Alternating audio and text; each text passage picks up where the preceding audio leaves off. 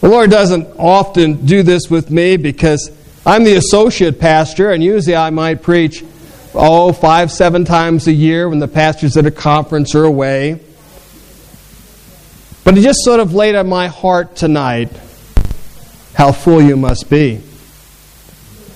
But it reminded me of the story when Jesus was preaching on the mountain, and the crowd had been there for a long time, and they were getting hungry. And he says, well, what do we have to feed them? He says, we don't have anything. But there is a little boy that's got fish and 2 loaves of Spanish bread. 5 loaves. 5 loaves of Spanish bread and fish. And Jesus took that little bit and multiplied it, and not only was everybody fed, but they had food left over. So I'm going to take just a little bit of what I was going to share, and we'll ask God to multiply it, that we'll have plenty left over. And we'll have one long, long sermon tomorrow night. Our God and Heavenly Father, we thank you that you're a God of miracles. And Lord, any verse in your word is powerful, dynamic, and strong, and can change a life. And so, Lord, we thank you for that we find purpose there, and we find meaning, and we find strength and energy just from reading your word. Tonight, Lord, give us just that little bit that will multiply inside of us to add to what we already have, that we'll walk away again praising you that we were in your house tonight with your people, worshiping you, giving you all the honor and glory. For in your name we pray. Amen. A verse that I use on Sunday just to share with you. It's a verse that Jesus used when he was coming out from talking with Zacchaeus, he says, salvation has come to your house today because he's also the son of Abraham. For the Son of Man has come to seek and to save those that were lost. Aren't you thankful that God sent someone to you one day and shared the gospel message with you, and your heart was convicted, and somewhere along the way you surrendered your life and said, yes, this is what I've been looking for, and God says, you're the person I've been looking for. His disciples knew he had 1 week left. Some of them didn't believe it, but Jesus did. He says, in this one last week, I've got to get you prepared to share the good news, which means I've got to transfer your mind and change that you start thinking from your heart. Because there's an attitude that has to be brought into you that's just like mine if you're going to get that message out. And he shared with them about some things that were most important. But what I'm going to share with you really quick comes out of Luke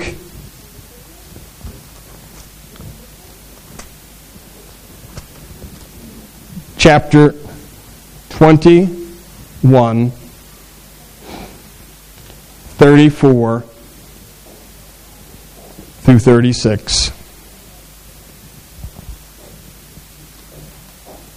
Jesus had finished preaching a whole section of life-changing thoughts, sharing with them their right attitude about taxation, their right understanding of the resurrection, their right heart, right giving of their tithes and offering, shared about the destruction of the temple that was going to come, and then spent a whole lengthy time about end times, saying these things are going to happen along the way. Get yourself prepared. And after he finishes this, he says in verse 34, Luke chapter 21, 34, but take heed to yourself, lest your heart be weighed down with carousing, drunkenness, and the cares of this life, that the day comes upon you unexpectedly. For it will come as a snare on those who dwell on the face of this whole earth. Watch therefore and pray, that you may be counted worthy to escape that which things will come to pass and stand before the Son of Man. The key word and the opposite word that I'd like to say, he says, watch. He says, I've told you the times are coming and end times are coming, so watch. In other words, make sure that you're ready, that you're prepared for when I'm going to come. And today, we still have to be prepared. Because as I had shared on Sunday, you're a couple hours closer to heaven now than you were before you got here. And it's coming, right, folks? You're going or He's coming, but it's getting closer. Are you ready to meet your Lord and Savior? Have you taken that opportunity to say, Lord, I know what you're talking about. I have sins in my life that are worthy of death. I don't know how to get rid of them. What should I do? And He sends somebody to you already that share with you about the death, burial, and resurrection of Jesus Christ, how He died in your place that you could have eternal life.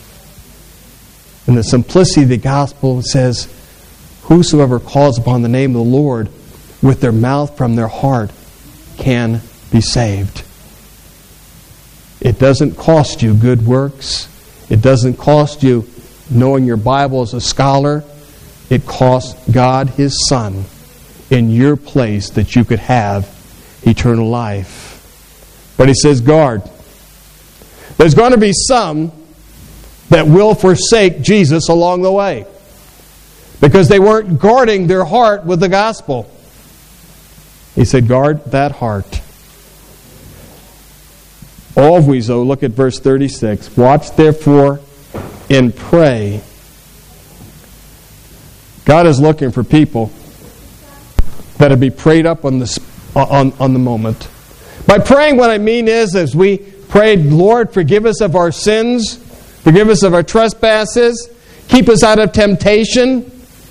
We're constantly praying without ceasing, God, I want to be ready for you to use me tonight. I've cleared myself. I've asked, Lord, that I've been forgiven for those people I've offended.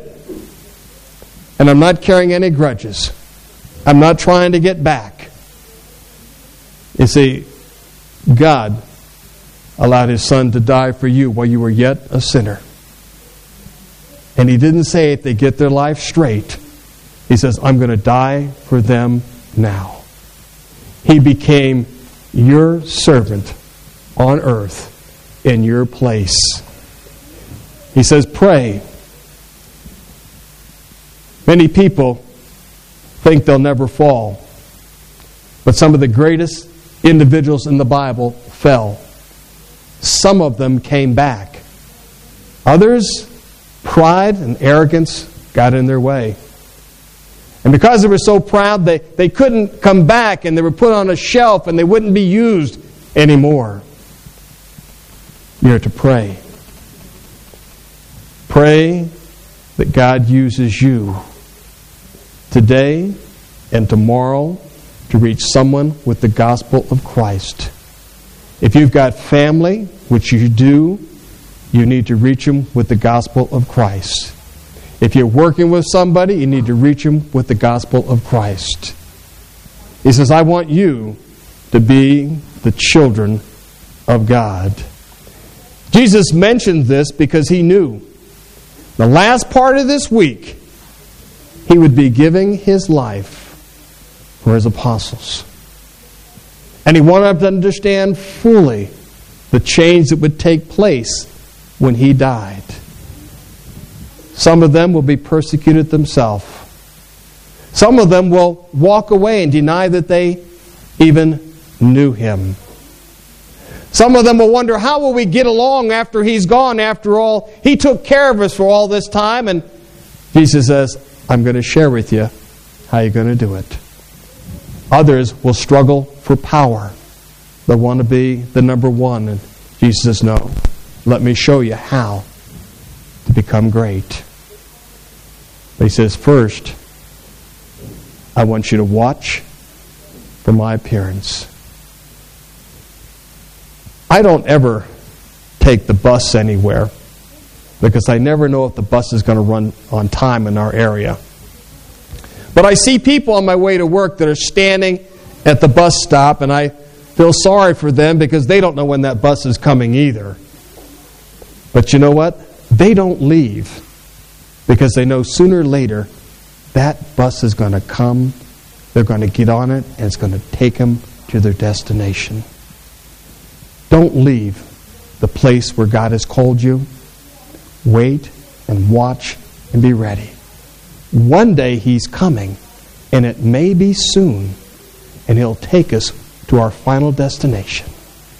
Our God and Heavenly Father, we reach out to You tonight, praising You, Lord, for the sacrifice that's already been made here by these dedicated men and women and boys and girls to put this building where they can be the body of Christ, where they can be the church and worship and praise You, where they can have a place to bring a mighty force inside and train them and send them back out into this community. And Lord, I thank You because I can see in the midst of this group power, strength, years and years of experience and love for God. Help them, Lord, to manifest that love, that a revival breaks out in this town and the towns that they live in. The people couldn't stop talking about the power of God to transform a life. Let me ask you, head bowed and eye closed. You know that Jesus is coming one day. You also know that one day you're going to die yourself. Are you ready to meet your Lord and Savior? You say, I'm not sure. How can I make sure? Jesus is very clear in this area. He says, all have sinned and come short of the glory of God. I want you to think now. Have you done anything wrong against your neighbor, your friends, or yourself? Have you neglected to do what is right? For that is a sin also. And I'm sure as you're thinking, you say, yes, I'm going to agree with you. I've done things that are wrong. And God calls that sin. All sins are against Him. You say, okay, I'll agree with you. He says the wages of sin is death, physical and spiritual separation from God. Because we have a just God. But the gift of God is eternal life through Jesus Christ. What Jesus did for you and for me was He died on the cross for your sins, was buried and resurrected on the third day that you could have eternal life. He never asked you to work for it. He never asked you to do anything other than say, I believe that Jesus died for my sins, and I'm going to put my trust and faith in Him alone for my eternal life. And today, I'm calling on Him to be my Savior. If you prayed that prayer in your heart for the first time, our God is faithful. He's promised that He would save you by putting that trust in Him. Our God and Heavenly Father, we have many people here that are already saved, already serving You in their local church, already serving right here. And Lord, they need to be encouraged as they are today, every day. Encourage them, Lord, through Your Word, through Your fellowship. Give them opportunities to speak to someone that doesn't know Christ, and let that joy come into their life as they see that person understand and have their burdens lifted. Lord, I thank You for this. In Jesus' name, I praise You tonight for this wonderful time we've had fellowshipping together around You. For Lord, without You, in Your death and Your burial and resurrection, our faith would have been meaningless. But because it is, we have victory over death. For in Your name we pray. Amen. Mm-hmm.